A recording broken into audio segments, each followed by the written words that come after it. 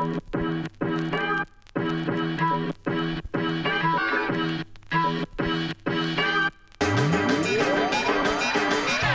guys, welcome back to the Rhythm Section, brought to you as always by The Mind Refiner. I'm Kyle Bodanis. This week we're joined by Shannon Sweeney, host of Mystic Voyage on CJTR 91.3 Regina and Lanquidity on ISO Radio, to talk about the new Ariana Grande album, Positions. Afterwards, Coburn and I break down the new Busta Rhymes album, Extinction Level Event 2, The Wrath of God. If you like what you hear, rate and subscribe wherever you get your podcast, and if you have time, follow The Mind Refinery on social media. And now, here's the show. All right, as usual, to talk about the notable music coming at us over the past week is the hardest working man in show business, my co-host, Coburn Blair. How's it going? It's going good, Coburn. So this week, we're going to be looking at the new Busta Rhymes album, Extinction Level Event 2, Wrath of God. But first, joining us on the line to talk about the new Ariana Grande album, Positions, is the host of the Mystic Voyage on CTJR 91.3 and Lanquidity on ISO Radio. Please welcome the ludicrously talented Shannon Sweeney. Hi. Shannon, thanks so much for being here for this.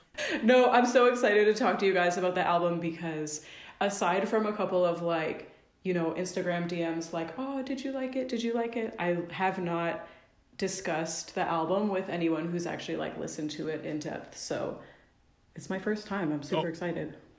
Oh, we're getting into it. We love it. So Ariana Grande's last album, Thank You Next, hit number 1 on the Billboard charts and went certified double platinum, continuing a staggering run of success that started, well, it really kind of started with her first album, 2013's Yours Truly. Although the album was a success, it was kind of put together amidst upheaval in Grande's life with the death of Mac Miller, the breakup with Pete Davidson, which I didn't even know how that relationship happened in the first place. So tumultuous time, but successful album nonetheless. Coming out of Thank You Next, what space does Ariana Grande occupy in the pop music landscape? Why don't you start us off, Shannon? Well, let me just start off by saying Thank You Next was just top to bottom iconic, a masterpiece. I still to this day listen to it from top to bottom, and it's just, for me, flawless. For some reason, I didn't see a lot of, Twitter peers talk about Thank You Next on, Twitter or literally anywhere back when it first came out. I know she was receiving a lot of criticism for one reason or another, which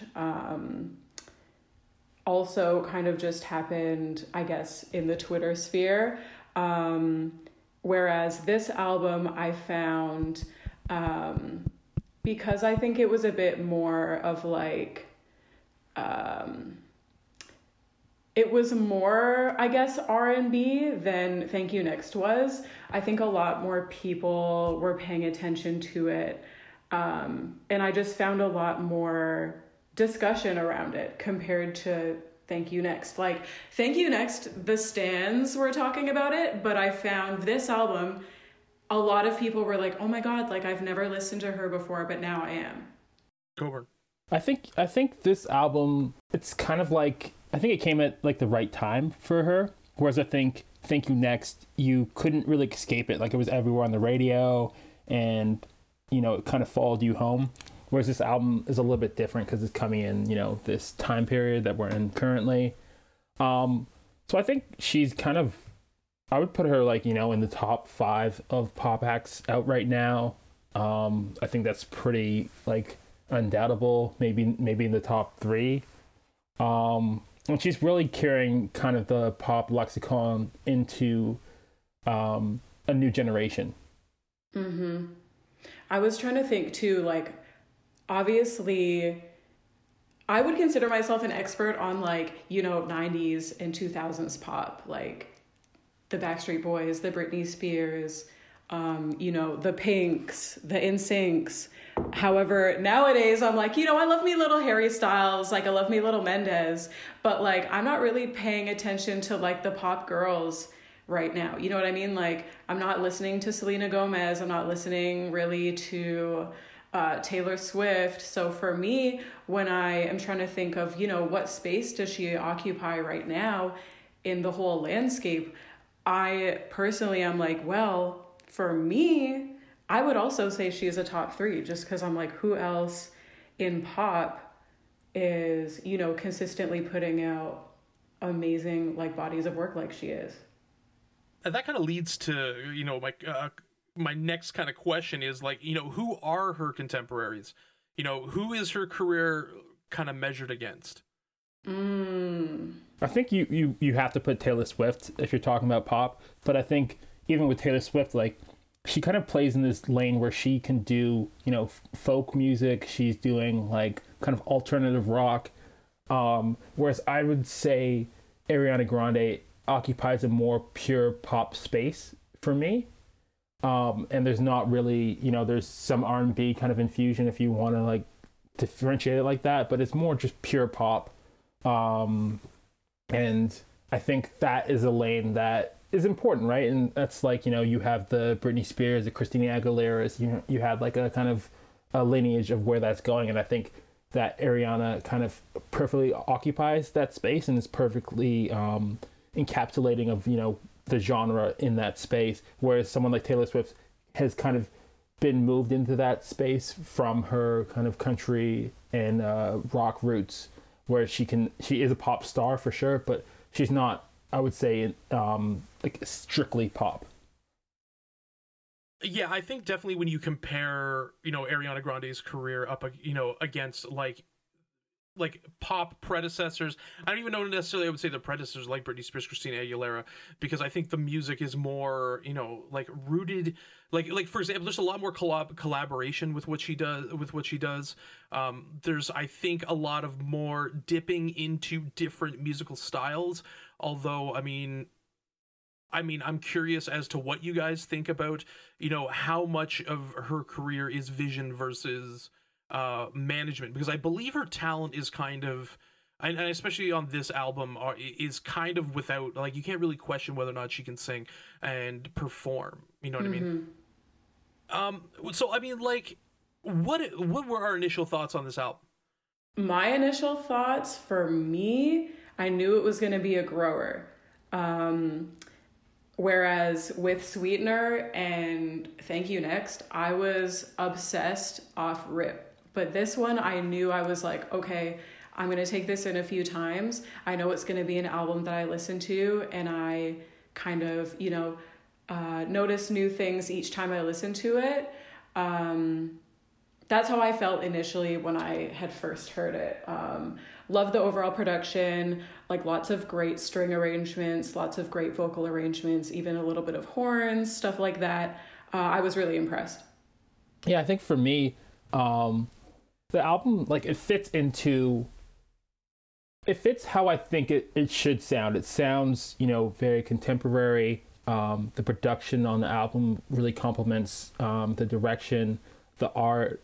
Everything is just perfectly encapsulated into a package, and it really works for what she was delivering. So I think the album just really it fits, and it's definitely something that I'm going to come back to, and like it's something that you could study, I think, almost. I think, and I was kind of explaining this to Shannon before we got on the air here.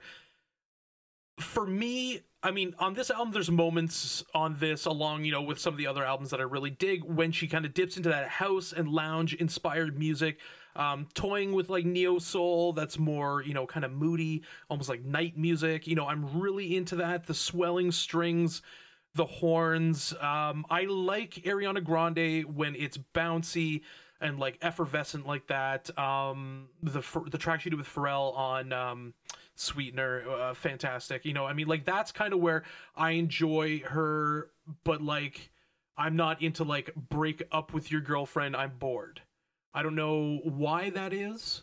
I think it might be I think there's certain like cadences and she sings in that kind of bug me, but then there's other times where I'm like, her voice is angelic, and again, like her talent is undeniable. I mean, I thought this album was a pretty good outing. I think that her music, there's I mean, we had talked in our review of Taylor Swift with Folklore that there is a maturity and a growth, and I think with her it's about taking more artistic control versus where she was on her earlier albums, and I think you can hear that here.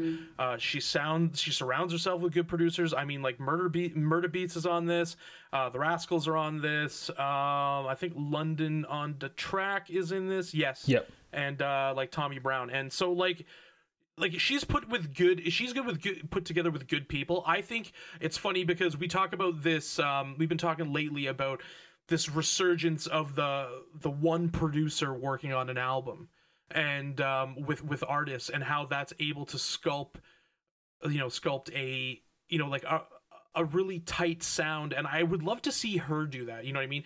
Like Taylor Swift has really benefited working with Jack Antonoff, whereas I think Ariana Grande comes at it from a more hip hop, traditional hip hop idea. Well, at least traditional in the last little bit, where multiple producers, you're bringing in the heavyweights.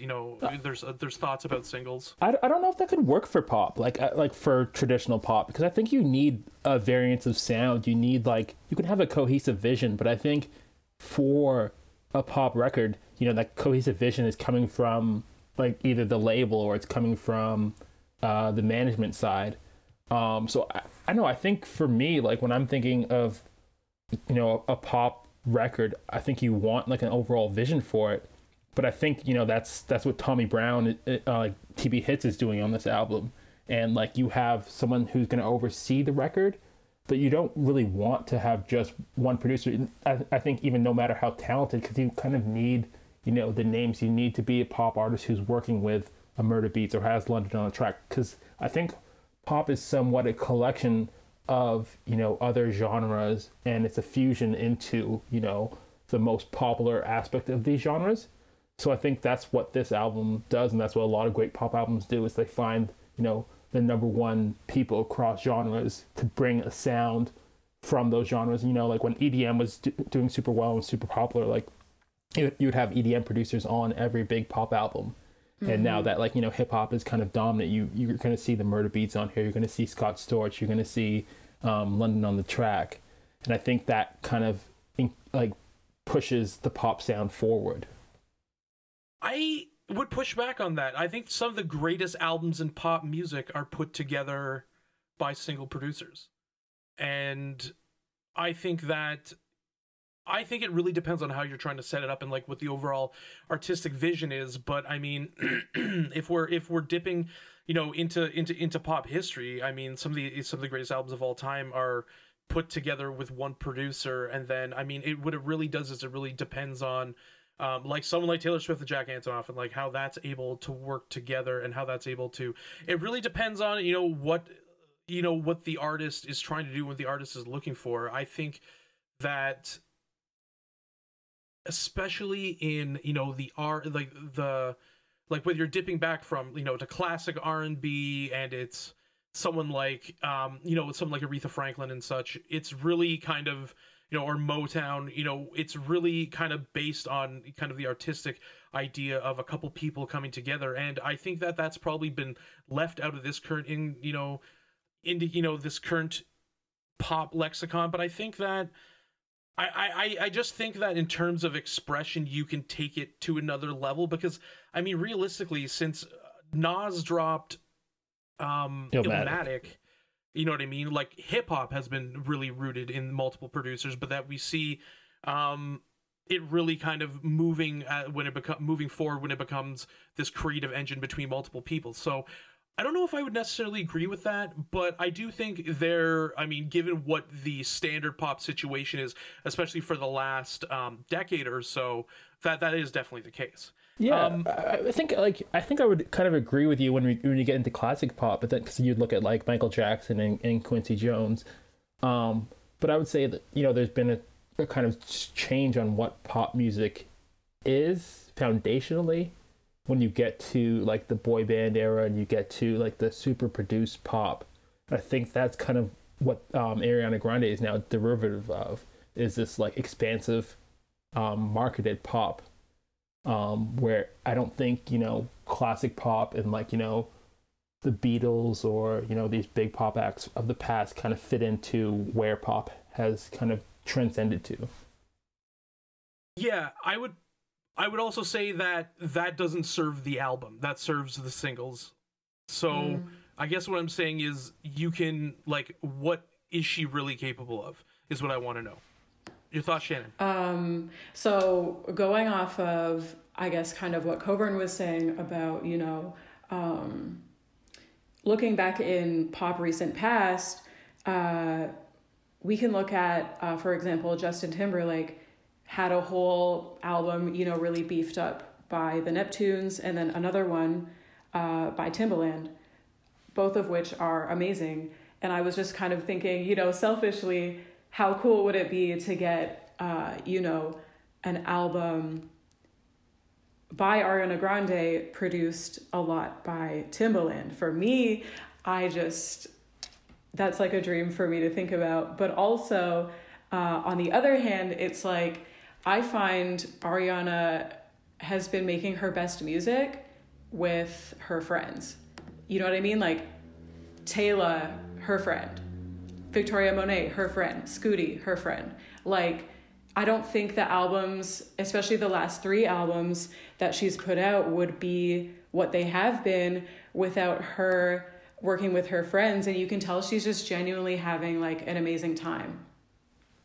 And I think that is really the counterpoint to my point, because it's like that is kind of the motivation for working with one producer, you know what I mean? Like Denzel Curry working with Kenny Beats, you know what I mean? Like fucking 21 Savage working with Metro Boomin and stuff like that. And then Timbaland with Justin Timberlake, you know what I mean? They talk about how good a time they had, making Future Sex Love Sounds. And I think that if that's what it is, if she's like, let's get into the studio and make this and we're enjoying it, then that's good. I just am thinking that her level of talent is just, you know what I mean? Like, I think her overall vision of things, like, I don't think she has the, pipe someone like Christina Aguilera had, because like she's like really hanging high over middle C, so she's like really, but I think there's an artistic vision. There's also, what she wants to do with the video. I know I've worked with a few people who have directed those, her videos, and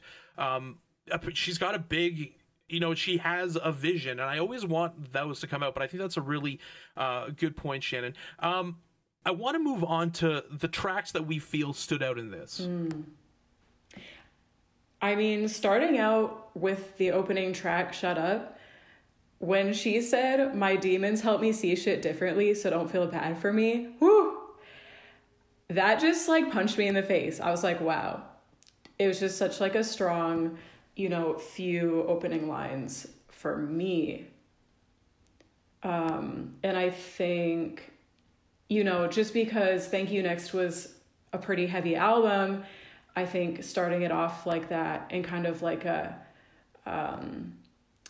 Shut Up, like, it's kind of like a carefree, like, cool, I don't care.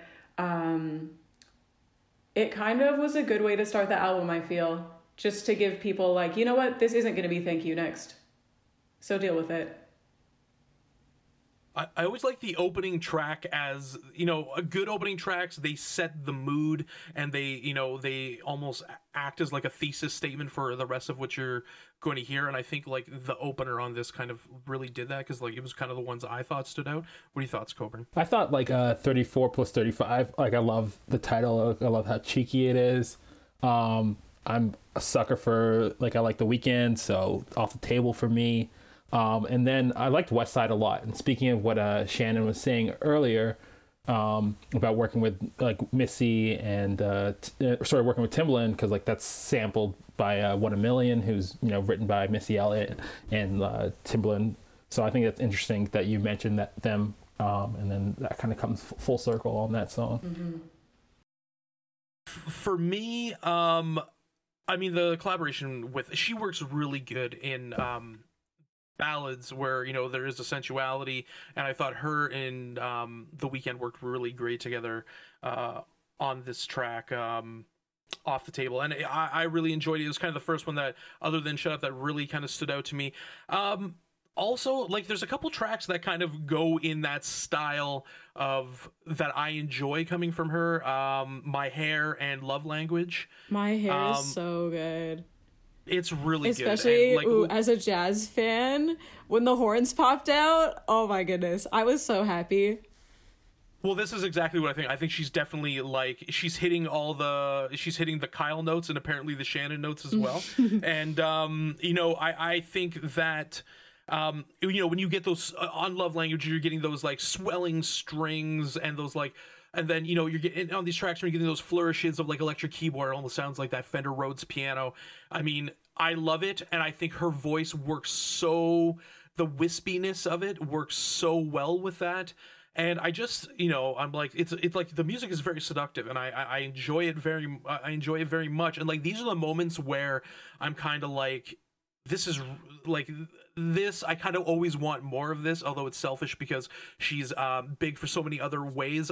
West Side was really, really good. I mean, overall, I liked this a lot more than I thought I would like an Ariana Grande album because, I mean, Coburn and I were, we talked about when this was dropping and the new track Positions, which I don't think is like compared to the other songs. I mean, I thought there's way better material on this. Really? 34 plus 35 is, yeah. I mean, I like Positions is a good single, but like I think with Ariana Grande, I almost like the album tracks more because they seem, I don't know, there's something I feel like I almost have a bias towards album tracks because they like feel a little bit more yours because they're not so out in the public. And I mean, as I was saying, Coburn and I were talking about how like we don't really think we are Ariana Grande's audience. Oh, but I mean, I think it's more in terms of like what our like tastes are.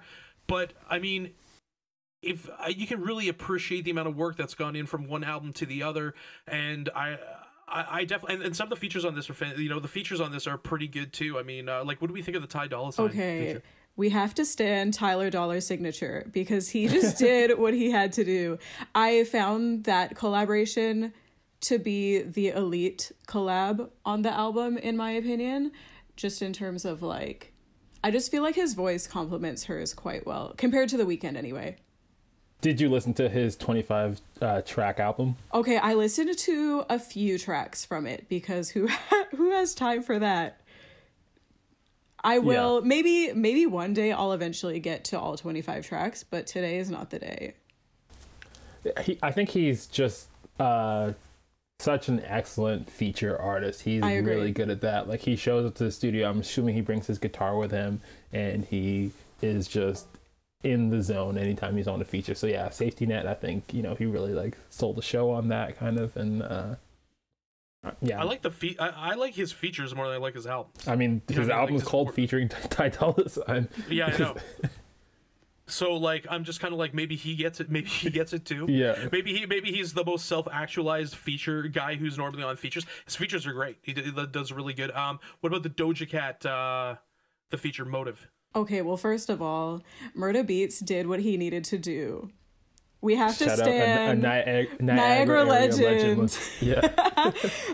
Shout out to Murda Beats. He was so that beat is just so good. I love Ariana on a like upbeat track, and I think that's why I loved Motive so much. Doja Cat, I mean, aside from the fact that she was in racial chat rooms showing feet. It was just that was just kind of, it's just always going to be at the front of my mind whenever I listen to a Doja Cat feature. And like, I don't know, I honestly could have done without it, but it was fine. So Shannon, where do you think Doja Cat is in the pop world? Like, do you think she is kind of coming up in the pop world? Like, is she going to be like, she seems to be ascending right now. I think so. Where do you think she fits in? Yeah. She's definitely gonna be somebody. I think like Say So obviously is like an undeniably like catchy track. I think she has a knack for just those like really catchy melodies, and I think that's gonna take her really far.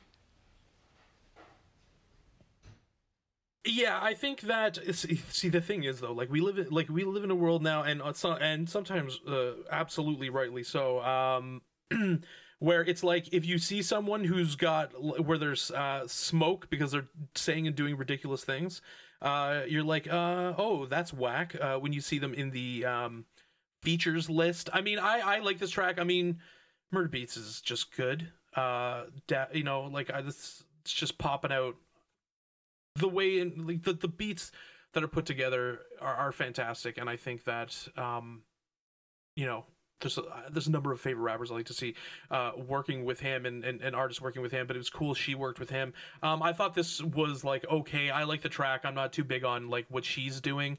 But the Ty Dolla overall, what I kind of like on this, first of all, the album doesn't.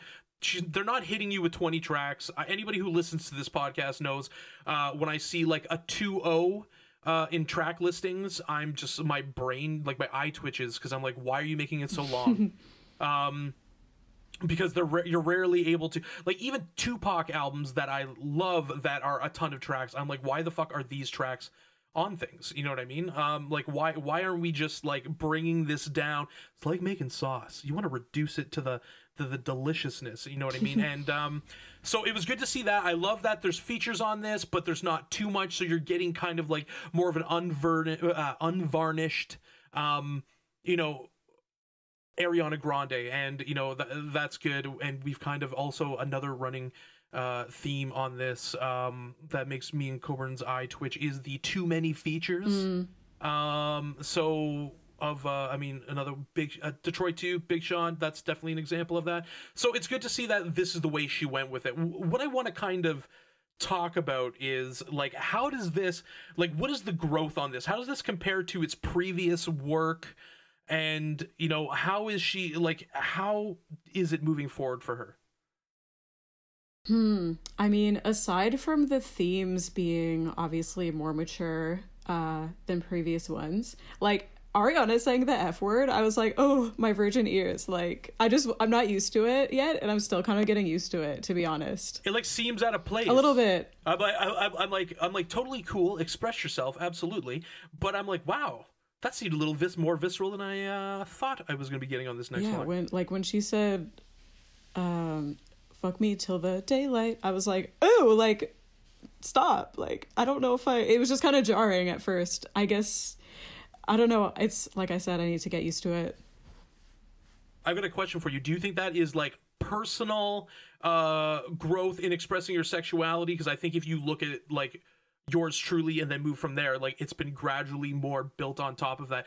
Do you think that is a personal thing, or do you think that is kind of a pop construction? You know what? I think that may have just been very specific to that song, just because I think the song is meant to be kind of ridiculous, because I was watching a snippet of her, an interview she did recently, and she's like, yeah, no one's staying up all night to have sex. Like, we're doing it once and then we're going to sleep. Like, it's an obvious kind of, hyperbole of just feeling turned on. So for her to like say the F word so crazy like that, I'm like, okay, it kind of fits with the song.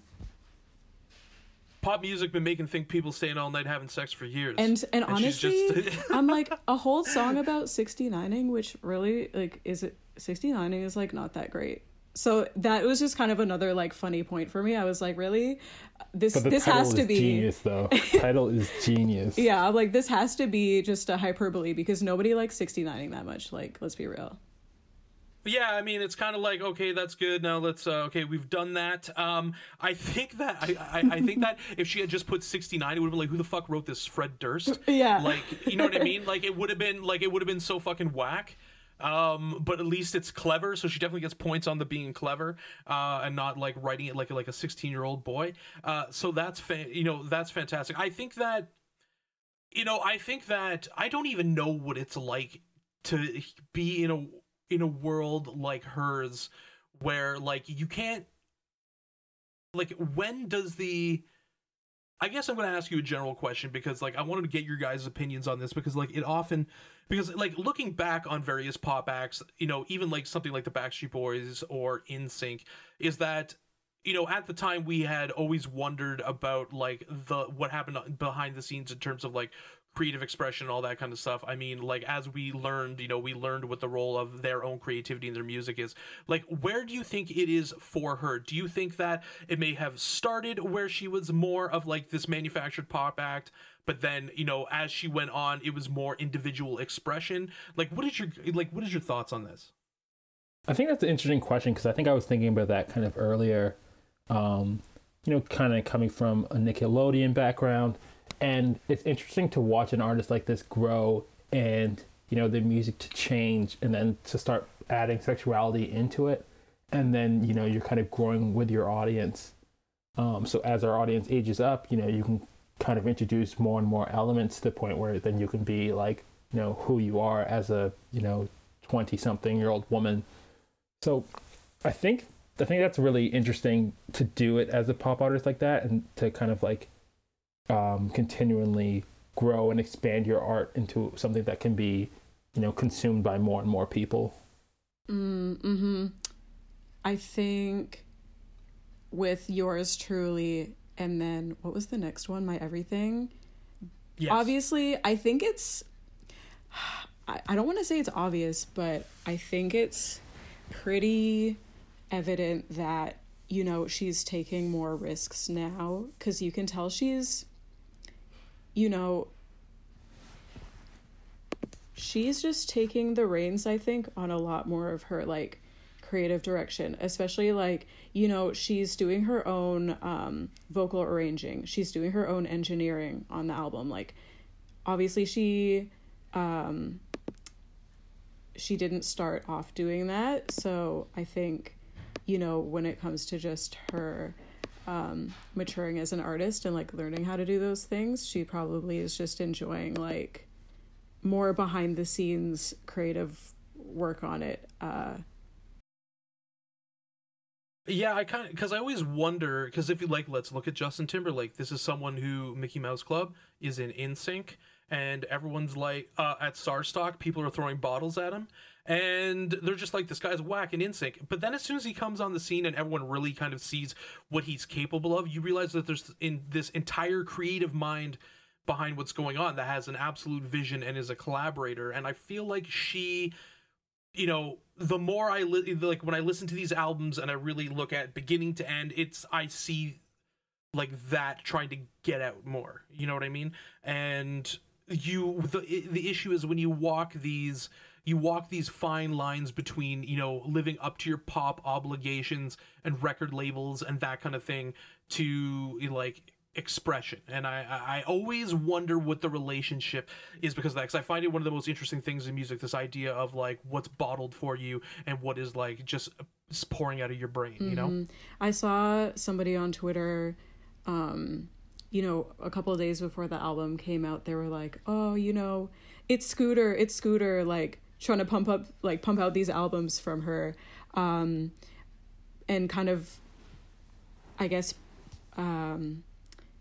trying to say that Positions coming out so soon after Thank You Next was a negative thing, but it's also like, if you follow Ariana on social media and like kind of follow her, I don't actually, and stuff like that, you can tell she makes music like as sort of a cathartic exercise to let her fans in on what she's going through, especially because she has been through so much in the past few years, like so it's like, and also you can just tell by following her, like obviously I follow her obsessively on all social media platforms, so she's always like with her friends making music, like that's just what she does, and even if she's not releasing it, that's what she's going to be doing in her spare time anyway, because she just genuinely enjoys it. So I don't know.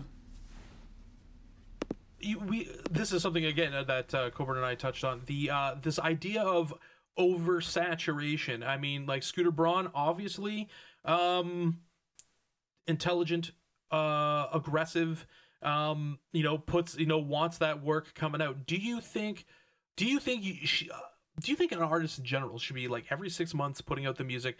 Do you think that too much, like obviously that there's pressure to do that now, but do you think that is at the expense of the music?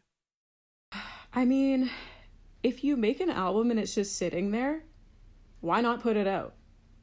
You know, I don't think there's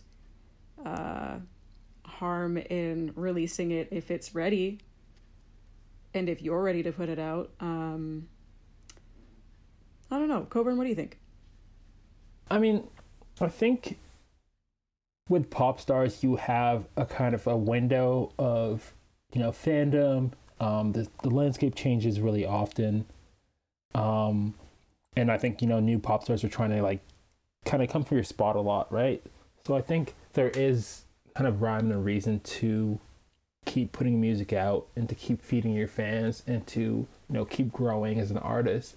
And I think that eventually you'll kind of hit a point where you can kind of take a step back, and, you know, that's when you have pop acts who kind of like take 2 or 3 years away, and then they kind of come back, and there's a lot of clamoring about their comeback, and you can kind of reshape and retool your career in that time away. So I think that's something that we'll see from Ariana, that she will, like, you know, at some point kind of take a step back, and then she'll kind of return to us. And I think that's probably something that Scooter Braun and, you know, they've kind of talked about at this point. I mean, like, people say that there's a lot of albums coming out, but I mean, if you look at like Led Zeppelin, for example, totally not pop music. Between 1969 and like and the end of 1970, like they released 3 albums. You know what I mean? Like they put out Led Zeppelin 1, 2, and 3. So, and I feel like in the 60s and early 70s that it was just kind of expected, you know, from, you know, rock bands and such. And I think that, you know, pop music and soul kind of followed suit. So I'm like almost like, part of me was just like, oh, they're making you put this out. They're making them put out so much music, it's diluting. But at the end of the day, I mean, it's not exactly a new thing to happen in music. Like, it's just kind of going back, and I think a lot of it has to do with it's so easy to put it, like, before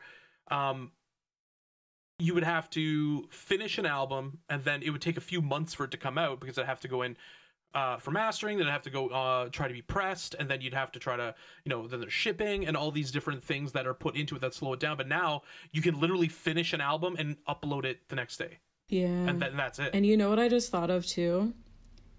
Nobody's touring right now, and this is not going to be an album that she does a tour for. You know what I mean? Like, obviously with Sweetener and Thank You Next, you have those big stadium tracks like Breathe In and No Tears Left to Cry. However, on this album, you know, nobody's going to, you know, see Ariana Grande and then watch her perform Just Like Magic, because, you know, there's not any, you know, really soaring vocals, and she's not going to be doing choreography by any means to a lot of tracks on this album. So I think for this like time period, it may have just been an opportunity for her to be like, yo, let me get this album off while no one's touring or like doing anything, you know? I definitely think this time period you have to release music. Like you I can't see, like, and I think in this year you've seen so much good music released, and types of music that, like, styles of music. Like, I don't know if Folklore by Taylor Swift is the same if it's not done during isolation, like that kind of thing. What are your thoughts, Coburn? Yeah, I think there is power in, you know, kind of giving your audience a different kind of album in what this moment calls for. So I think that Shannon brings up a good point in, like, you know, there's no choreography, there's no stadiums kind of to follow this. But I do wonder, you know, when you're at this, you know, precipice of pop music, what the kind of strategy will be to bring this to the masses in some way. Because I know that that's something that Scooter Braun's probably thinking of. They probably have, you know, virtual stuff queued up, you know, we have the video suite and stuff like that. But I think people are kind of waiting on the big act, or, you know, the most creative act, to see how they bring about, you know, how they're going to deliver an experience to fans in this pandemic. And I think that's going to be, you know, a big moment in music when it finally happens, or if it happens. But I think that's something that everyone's kind of looking forward to where does this album rank among Ariana Grande's albums? Thank You Next is still number one for me, period. It's still too early to tell for me, but I think it might be tied with Sweetener for second place. Ooh. I don't know which one's going to end up coming on top, to be honest. It'll take a bit of time for me to finally decide. Yeah, I think I would put this behind Thank You Next for now. And I think it's going to be above A Dangerous Woman. For sure. So I think, yeah, this and Sweetener are kind of 1A, or sorry, 2A and 2B. I'll definitely have to give this some more time, though. Not to... I'm breaking rank. Oh, sorry. I was going to say, too... No, continue. One other EP of Ariana's that I feel gets left out sometimes is... Oh, she's dipping into hipster Ariana Grande. It's not even... It's the EP none of you guys have even heard. It's Christmas and Chill. Oh my... I don't know what title, that is. Oh my God. Everybody, whoever's listening, you need to just listen. It's November 3rd, the day we're recording. Is it November 3rd today? Anyway, yes. We've breached November. It's time to listen to Christmas and Chill. That's my homework for everybody. Please listen to it because it's just so good. I think we know who we're bringing in for when we do our Christmas celebratory albums. Yeah. Oh. I don't know if I don't know if Mariah will appreciate the encroachment on her months. See, that's a crazy hit single. Christmas and Chill is like, you're snuggled up with your boo under the Christmas fire, under the mistletoe. Like, it's very... Is your boo in your bubble, though? Of course. It's got to be in the bubble. Of course. Or else you ain't getting shit. You ain't cuddling with nobody unless you have a loved furry pet. So what we do here in the rhythm section is we assign the patented Mind Refinery COG rating system between 1 and 10 on these albums. So what I'd love you to do, Shannon, is kick off this little round of rating to close us up. Go for it. Okay. So I'm always going to preface this by saying it's probably going to change because just like my top 3 tracks, it's like constantly changing over time. But for now, I'm feeling a 7 cogs out of 10, but it's a strong 7. I think for me, I think that is a really good rating, and I think I will match Shannon, and I will also give this 7 cogs out of 10 cogs. We have consensus. I am also giving it a 7. I was very surprised that I was giving it a 7. It is, it's not my style, but very well put together. Showing artistic growth. There's some good tracks on it. There's some bangers. There's some ones I don't like, but the good outweighs the bad. Producer lineup is fantastic. And, yeah. Shannon, thank you so much for being here to do this. Thank you so much for having me. I appreciated nerding out with you guys a lot. All right, guys, we got to get on to Busta Rhymes. Shannon, we'll talk to you soon. All right, guys, we're back. We're talking about the new Busta Rhymes album, Extinction Level Event 2, The Wrath of God. Coburn, what is... When you hear a Busta Rhymes album is coming out, and I'm pretty sure this is the first one since, 2009. 2012, I believe. 2012. What is your greatest hope and deepest fear when you hear Busta Rhymes... legendary rapper is putting out an album? I think for me, Busta is one of those artists that he doesn't quite evoke any a huge response from me. Because it's weird because he's in this category where he's transcended his time from leaders of the new school. He was big in the early pop rap days. Collaborating in 2003, the late 90s, 98, when the first Extinction Level Event came out.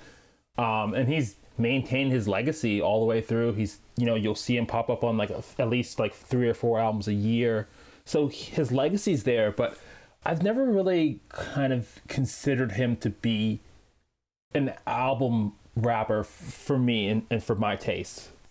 I think that's an interesting point. I think definitely his existence has revolved around the single, and with the exception of the first Extinction Level Event, I think that is clearly his most cohesive album. It's really, really, really good. I think there's something about his style that maybe doesn't necessarily lend itself to the album. He's so kinetic, right? So, yeah. And he's so good on features as well, and he has these bangers. But yeah, I don't know if he has, beyond Extinction Level Event, the truly legendary hip hop album, like in the grand scheme of things. But he has all these legendary tracks, and he's got these, this music that is ingrained into the pop, into the lexicon, into the culture. I mean, my fear is always the tarnishing of his legacy, because I do think he is one of the greatest rappers of all time. That's talking about just from a pure rap perspective. Definitely one of the best spitters of all time, just from flow and cadence and speed. So I guess my worry is always that, that could be tarnished, because I do love Busta Rhymes. But the excitement is that, Busta Rhymes album is an event coming out. It's great. It's fantastic. I don't know if it carries the same weight as before. In fact, I know it doesn't carry the same weight as before, but it's always something to observe. And, I only have good feelings going into it in terms of wanting it to pan out and, what he's able to hopefully achieve on it. So what's your first foray into Busta Rhymes, like through your own listening career? Put Your Hands Where My Eyes Can See. Okay. That's probably the first song I really ever fucking loved by him. I'm trying to, you know what? Okay, I'm trying to remember. Why can't I remember the name of it? Okay, do you remember the name of the track where it's sampling the Knight Rider theme? Why can't I remember? It's like fucking blowing my mind. I went into this like clothing store when I was younger, and Fire It Up. Fire It Up. There we go. So like I was in a store. I think I was at Mall of America with my parents, and I was like, you were in a store, and then it just comes on, and everyone, like the people working there, started wilding out. I'm like, yo, what's that? That's fucking super amazing. And I listened to it, and I really loved it. I didn't fully get into Busta Rhymes then, but like, getting into that, then obviously Extinction Level Event was the first one where I was just like listening to it over and over and over again, and I thought was really incredible. What about you? What was your younger relationship to Busta Rhymes? Like, I think I have obviously fond memories of Scenario. I think that was like the first time I could kind of like identify who he was in relation to everyone else.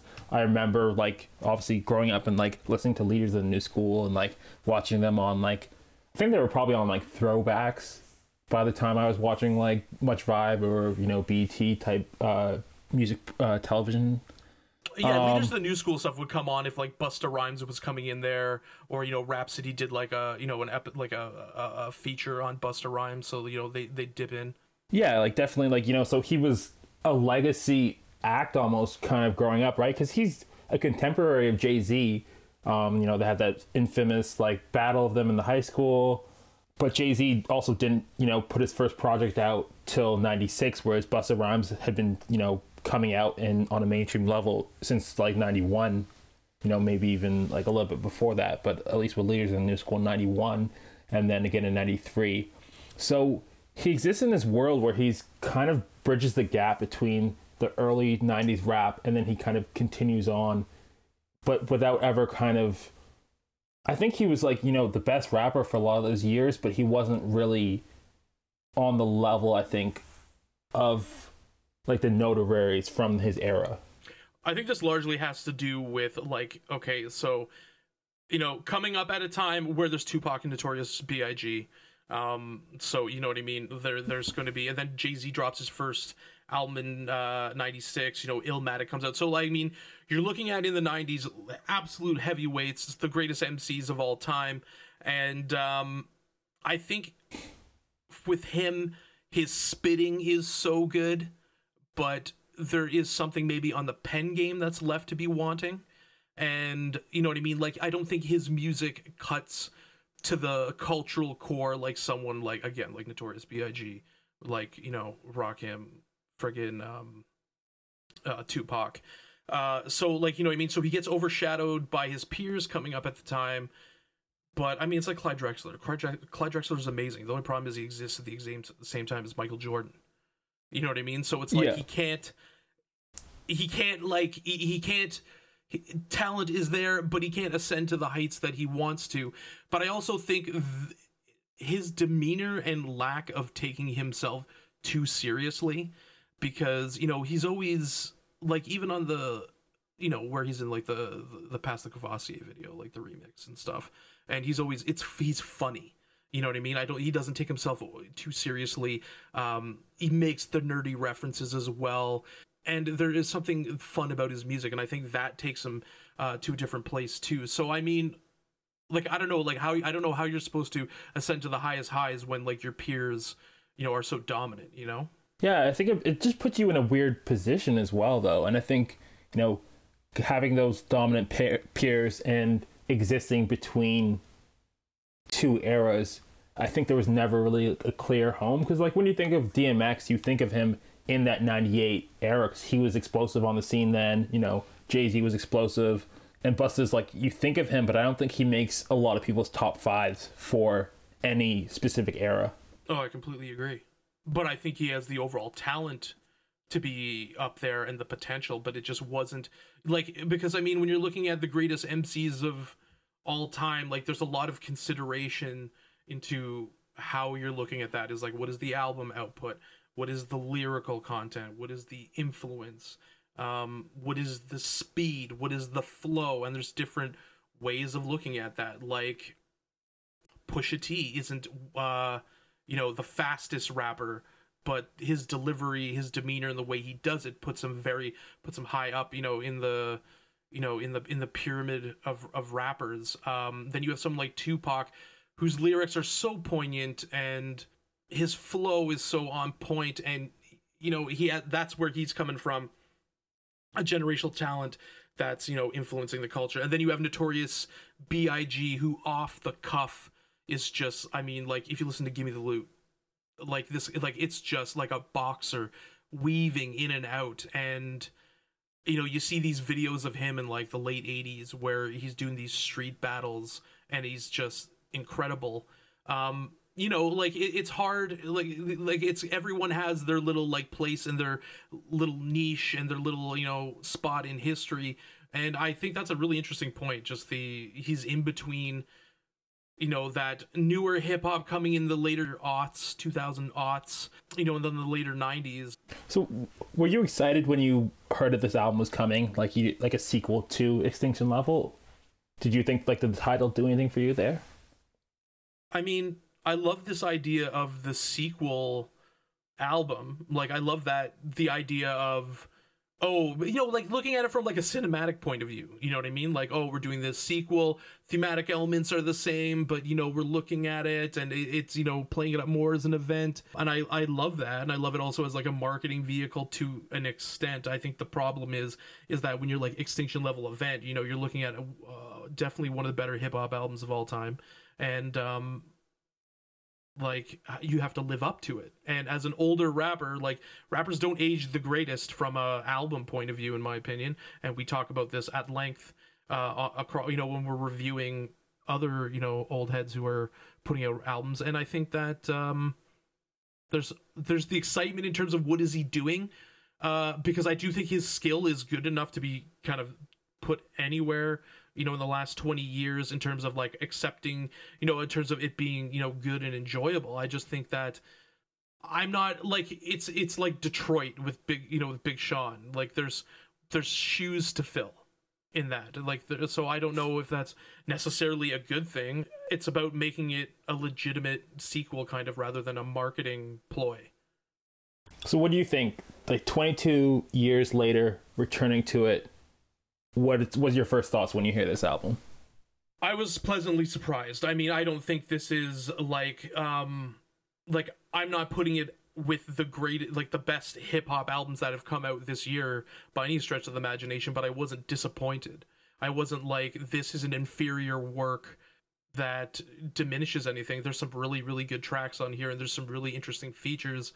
And we had discussed before where I'm like, maybe if you're an older rapper and you're coming in, it's almost like you're coming in and it's this way of like assembling all these people to make cool tracks, right? And that's the kind of the vibe I get on this. I really enjoyed a lot. Like I really enjoyed long stretches of it, and I was pleasantly surprised. I was really worried about what was going to happen with it. I mean, there's some duds on it, but there's also some stuff that I think I actually will listen to again. What about you? I enjoyed it more than I thought I would. I like where he went with it. It's solid. There's a lot of good lyricism on it. You know, there's some misses. Did you listen to the extended edition by any chance?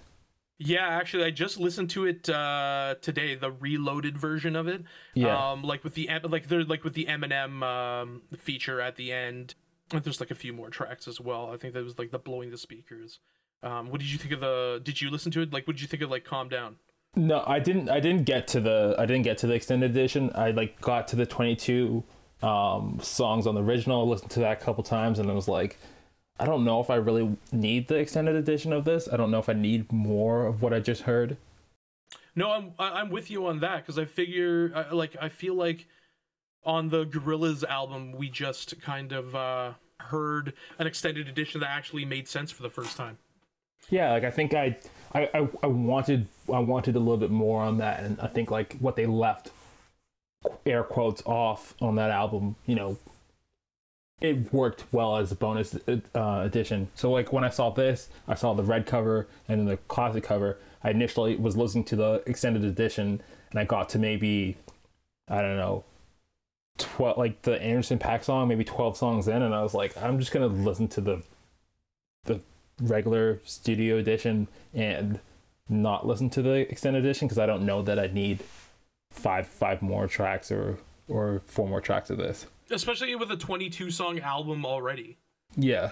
Like I don't need to be having like more than that, to be honest with you, because like again, like we talk about this all the time. I mean, I think that's one of the things we scrutinize the most is like how many tracks is here.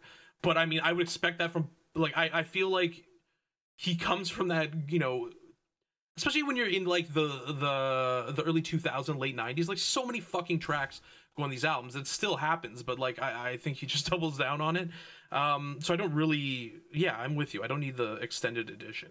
Again, we're going back to these, like, why do these even exist? Like, just release things as B-sides, keep it in your pocket to like put it out here and there. You know what I mean? Especially if you think it's good music. If you legitimately think it's good music, do that with it instead of just dumping it on the end of an album, because then when you just dump them on the end of an album, it's kind of like, okay, well, now I'm kind of looking at this whole thing differently, and maybe it waters it down. I think you bring up an interesting point, though, when you talk about the late 90s, early 2000s, and the length of albums, because this album was full of skits, and that definitely is reminiscent of that era, to have like so many skits on the album and have like Chris Rock kind of be featured throughout. And it also reminds me of the way that T.I.'s album that we just recently reviewed did that as well.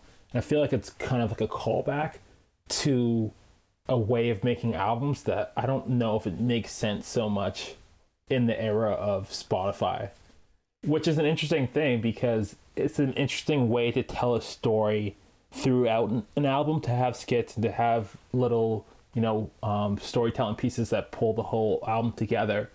But in the era when, you know, songs end up on playlists and, you know, people piecemeal an album out, what is the point of skits at that point?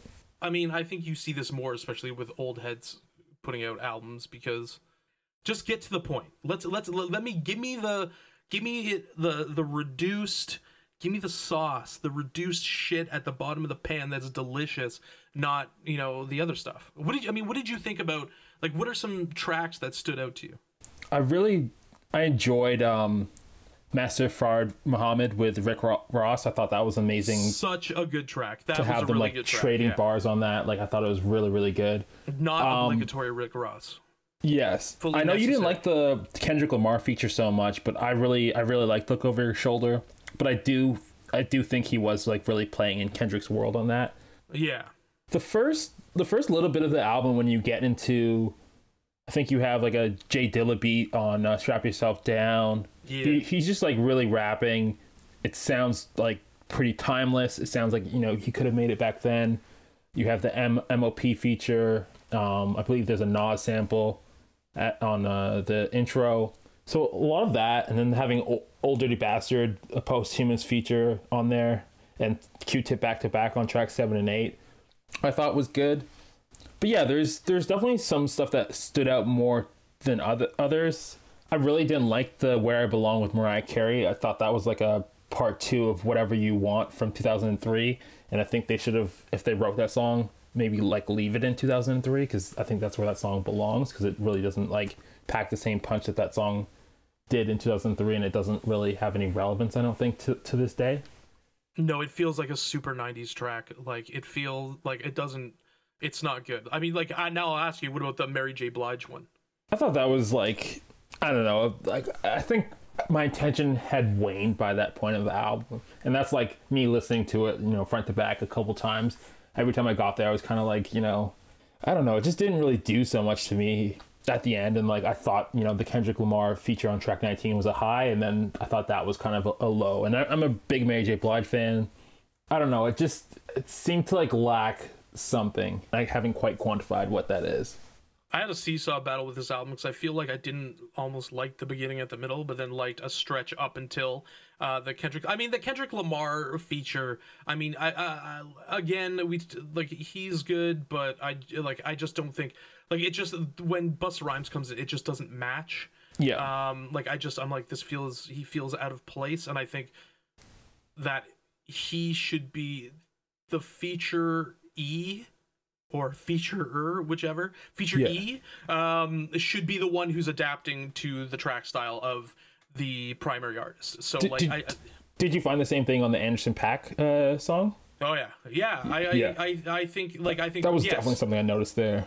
It was very out of place. I think like it was more like spacey and more like atmospheric and more like I don't think Busta Rhymes works in that space well, kind of, maybe. I don't think Anderson .Paak worked. I don't think either of them worked well on this track, like, to be very honest with you. No, I don't think so. Like, I like enjoyed it for hearing it as an Anderson .Paak song, but I don't enjoy it on this album.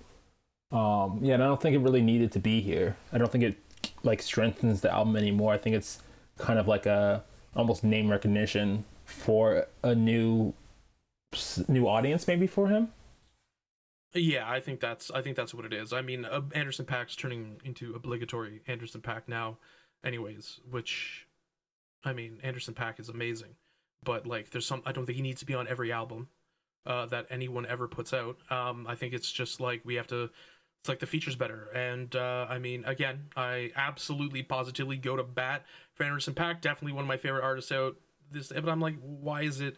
Why is it here? Okay, so the song "True Indeed," which is a DJA Premier beat. I believe this is, I'm trying to think of if they work together. I think he even says on the song, like, me and DJ Premier finally getting together. I loved this track. It was just one of those, I'm listening to it on the subway, walking in the city, and it's kind of rainy. I'm just mean mugging everybody, and it's like, he's just like, just the fucking lines he just puts out are absolutely fantastic on this. Fucking amazing. I was head bobbing. I was like listening to it over and over again. I absolutely loved it. It's already on a playlist that I've put together. I love the Master Fard Muhammad with Rick Ross. Great track. The Best I Can, the Rhapsody feature, I thought was really great. I really enjoyed it. Posthumous, Old Dirty Bastard, fantastic as well. Although, like, I'm always like feeling weird when it's like dead people's verses go on, because I'm like, but obviously, like, it was pre-recorded at some point. They had it. Anyways, really good. I enjoyed even the intro, to be honest. It was kind of a cool way to start it. Like, obviously, like, I love Pete Rock and Rakim, and Chris Rock is fantastic. So like, it was cool to see that. Strap Yourself Down was really good. Don't Go, Q-Tip, I like them working together. I mean, Busta Rhymes obviously worked with Tribe Called Quest, I believe, on the Love Movement, maybe even before that. Okay, one that was interesting, and I was like, question mark when it originally came on, the Vibes Cartel, The Don and the Boss. Yeah. What was your thoughts on that? Well, that's their second collaboration that I know of. I think they were on an older album. They did Wine and Go Down, I think, in 2012 off the Year of the Dragon, so Busta Rhymes' last album. I thought it's cool. It was a cool nod to, you know, Busta's Jamaican heritage. I don't know how Vybz Kartel is putting out so much music from jail, but I'm not going to ask any questions. Not my favorite song on there, but I think it's cool to see Busta Rhymes be able to do something like that and to pay homage. I mean, Vybz Kartel, I want to compare to how much music he's putting out now compared to he was before. Pretty ridiculous. No one's clipped him in jail. That's good to see. Free World Boss, yeah. Yep. So, I mean, I thought that was interesting. It was cool. I feel like I was like more okay, well, obviously because he is, you know, because of his Jamaican heritage, because I have issues with, like, remember when I was like, yo, Drake, why is he trying to sound like drill? Or like, why is he trying to be all grime? But, you know, I thought that was good. But yeah, I agree with you on like the Mariah Carey and the Mary J. Blige tracks. I'm like, why are they here? The Nikki Greer feature, I'm just like, you know, whatever. But like, Boomp was good. Again, Don't Go was fucking fantastic. Slow Flow, fantastic. Fantastic for Minister Louis Farrakhan to come out, you know, get some reps. What is your thoughts on MOP coming out? I mean, what's your thoughts on MOP in general? I mean, I love MOP. I don't know how to describe their kind of like brand of rap, but I would like, you know, kind of put DMX in there too, where it's just like super braggadocious, it's not like I'm gonna rob you. Yeah, but it's like in a very New York way too. Yes. And it's like, you know, there's an era when you could like that kind of music, like there's like, you know, a type of that rap. I think I had a name that I used to call it, but anyways, that kind of like style of music I really like, and it's like, you know, these like kind of like fighting music in the club that doesn't really like, you know, people are making it now, but not to the same degree that like New York was in that era. So I want to know where does this stand in your Busta Rhymes pyramid? I think that's a really interesting question, and like I was kind of dreading it coming, and I think it kind of ties back into, you know, what I said at the beginning of the podcast. I'm not like I've never really gone through Busta Rhymes' discography like that, even in the times that he was, you know, super popular. Like he was never that artist for me, and like, you know, in the era when, like maybe before Columbia House, when you could only order a certain number of albums, like he wasn't kind of on my list then. So I've gone back and listened to, you know, some of his stuff, but I think it'd be hard for me to rank it. Like I know how good Extinction Level Event is, but like between that album and this album, there's really only a handful of songs and singles that I've liked from him, and I've more so enjoyed his features, I think. So I think it would be hard for me to give it a fair ranking. I can tell you it's better than like The Big Bang and better than Back on My BS for sure. It's better Everything than any. It's absolutely 100% better than any post 2002 album by him. Yeah, I mean, Back on My BS wasn't good. The Big Bang wasn't very good. Year of the Dragon wasn't very good. It's probably like second to Extinction Level Event. Like it's probably the second album to that, I think. I mean, I like my favorite stuff with him is like with like Leaders of the New School, so I kind of enjoy that a lot better. But probably 3 for me. I know some people will be like, the hardcore Busta Rhyme heads. I love Extinction Level Event. I love When Disaster Strikes. Anarchy's okay. So I'm gonna have to honestly, if I go by tracks I just liked on it. The problem is there's also a lot of tracks I don't like on it. But yeah, I'm gonna have to say 3, man. Mind Refinery Cog rating system. What do you think? I want to give it like a 7. But I think, if I'm honest, it's probably like a 6 or like a 5.5 for me. Yeah, I have this as a 6. I enjoyed it, but like there's a lot of filler that I didn't like. Kind of things were some that made me feel that I felt quizzical as to why they were on it. I mean, the personnel is fantastic. We got some good producers working on this. Busta Rhymes can obviously rap again. There are moments where he's getting into this like yelling rap or thing, and I'm just like kind of like my eye twitched. Yeah. But overall, there is also some very good tracks on this. And in terms of my overall enjoyment, I definitely enjoyed the good more than I disliked the bad. So I'm a 6. I think it's a decent album. I think there's much better albums that have come out this year, but at the same time, a fairly solid effort, especially when you compare it to like the album that Public Enemy put out, or even like T.I. So I think one of my favorite questions to ask when there's an album of this magnitude and this many songs, do you think there is a classic Busta Rhymes album in between 1 and 26 that he could, you know, make a 12-song album with like some of these same songs, and it would be, people would be, oh wow, Busta Rhymes is back, like let's laud this album? Yeah, think sure. that's possible? I'll fucking do it right now. Extinction Level Event intro, The Purge, Strap Yourself Down, Czar, Slow Flow, Don't Go, Boop, True Indeed, Master Fard Muhammad, Vibes Cartel, The Dawn and the Boss, Rhapsody, and maybe Deep Thought. And I think we're rounding out at about 15 tracks, maybe around there. Just off the top of my head, yeah, there's a bunch of stuff I wouldn't put in, but I think you can get it down to 15, and it's really good. Like, you don't need the Mary J. Blige, you don't need the Mariah Carey. This is just fucking old. This is just nostalgic navel gazing. These songs are like songs I didn't like in the 90s. You know what I mean? They remind me of like Bad Boy songs. You know what I mean? Yeah. Like what I'm still listening to from Bad Boy records beyond Notorious B.I.G. You know what I mean? Like that's like what that sound is, and I just I'm not looking for that. That's not what I'm into. That's not the level of, like, there's a high quality. I think you're not getting as many certified classic albums these days. I think that's going to start changing though, as we see again the rise again of the producer rapper direct collaboration.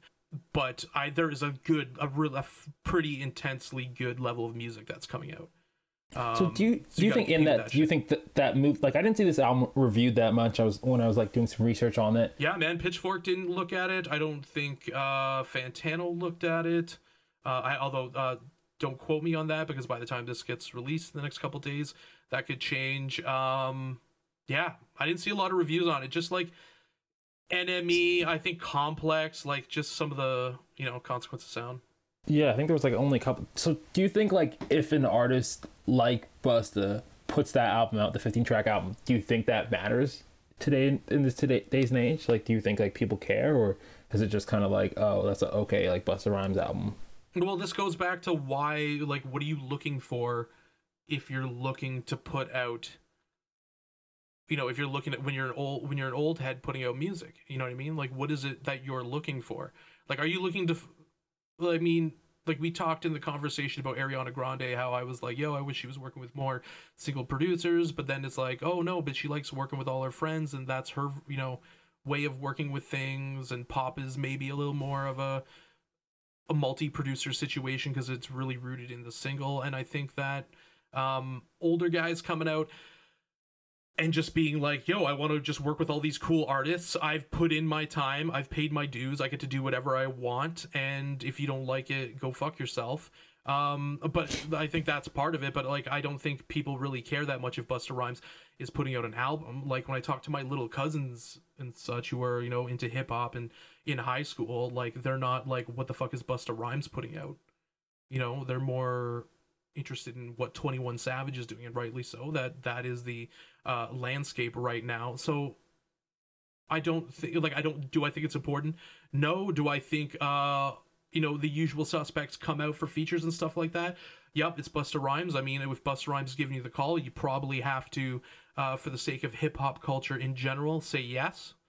Not that they wouldn't want to anyways, but I mean, I think Drake turned him down or something like that. I know there was some stories about that. I mean, if Kendrick, okay, so Kendrick Lamar is a significantly better rapper than Drake, and I think that if they didn't work out on a track really together, in my opinion, in terms of like cohesiveness and styles, and that may have just been the way they did that track, the Look Over Your Shoulder track. I mean, some people like it. I mean, I'm, again, wishy-washy on it. I don't like, what was Drake gonna do? You know what I mean? Like, I don't think I think Drake has more textures and more variants than Kendrick does.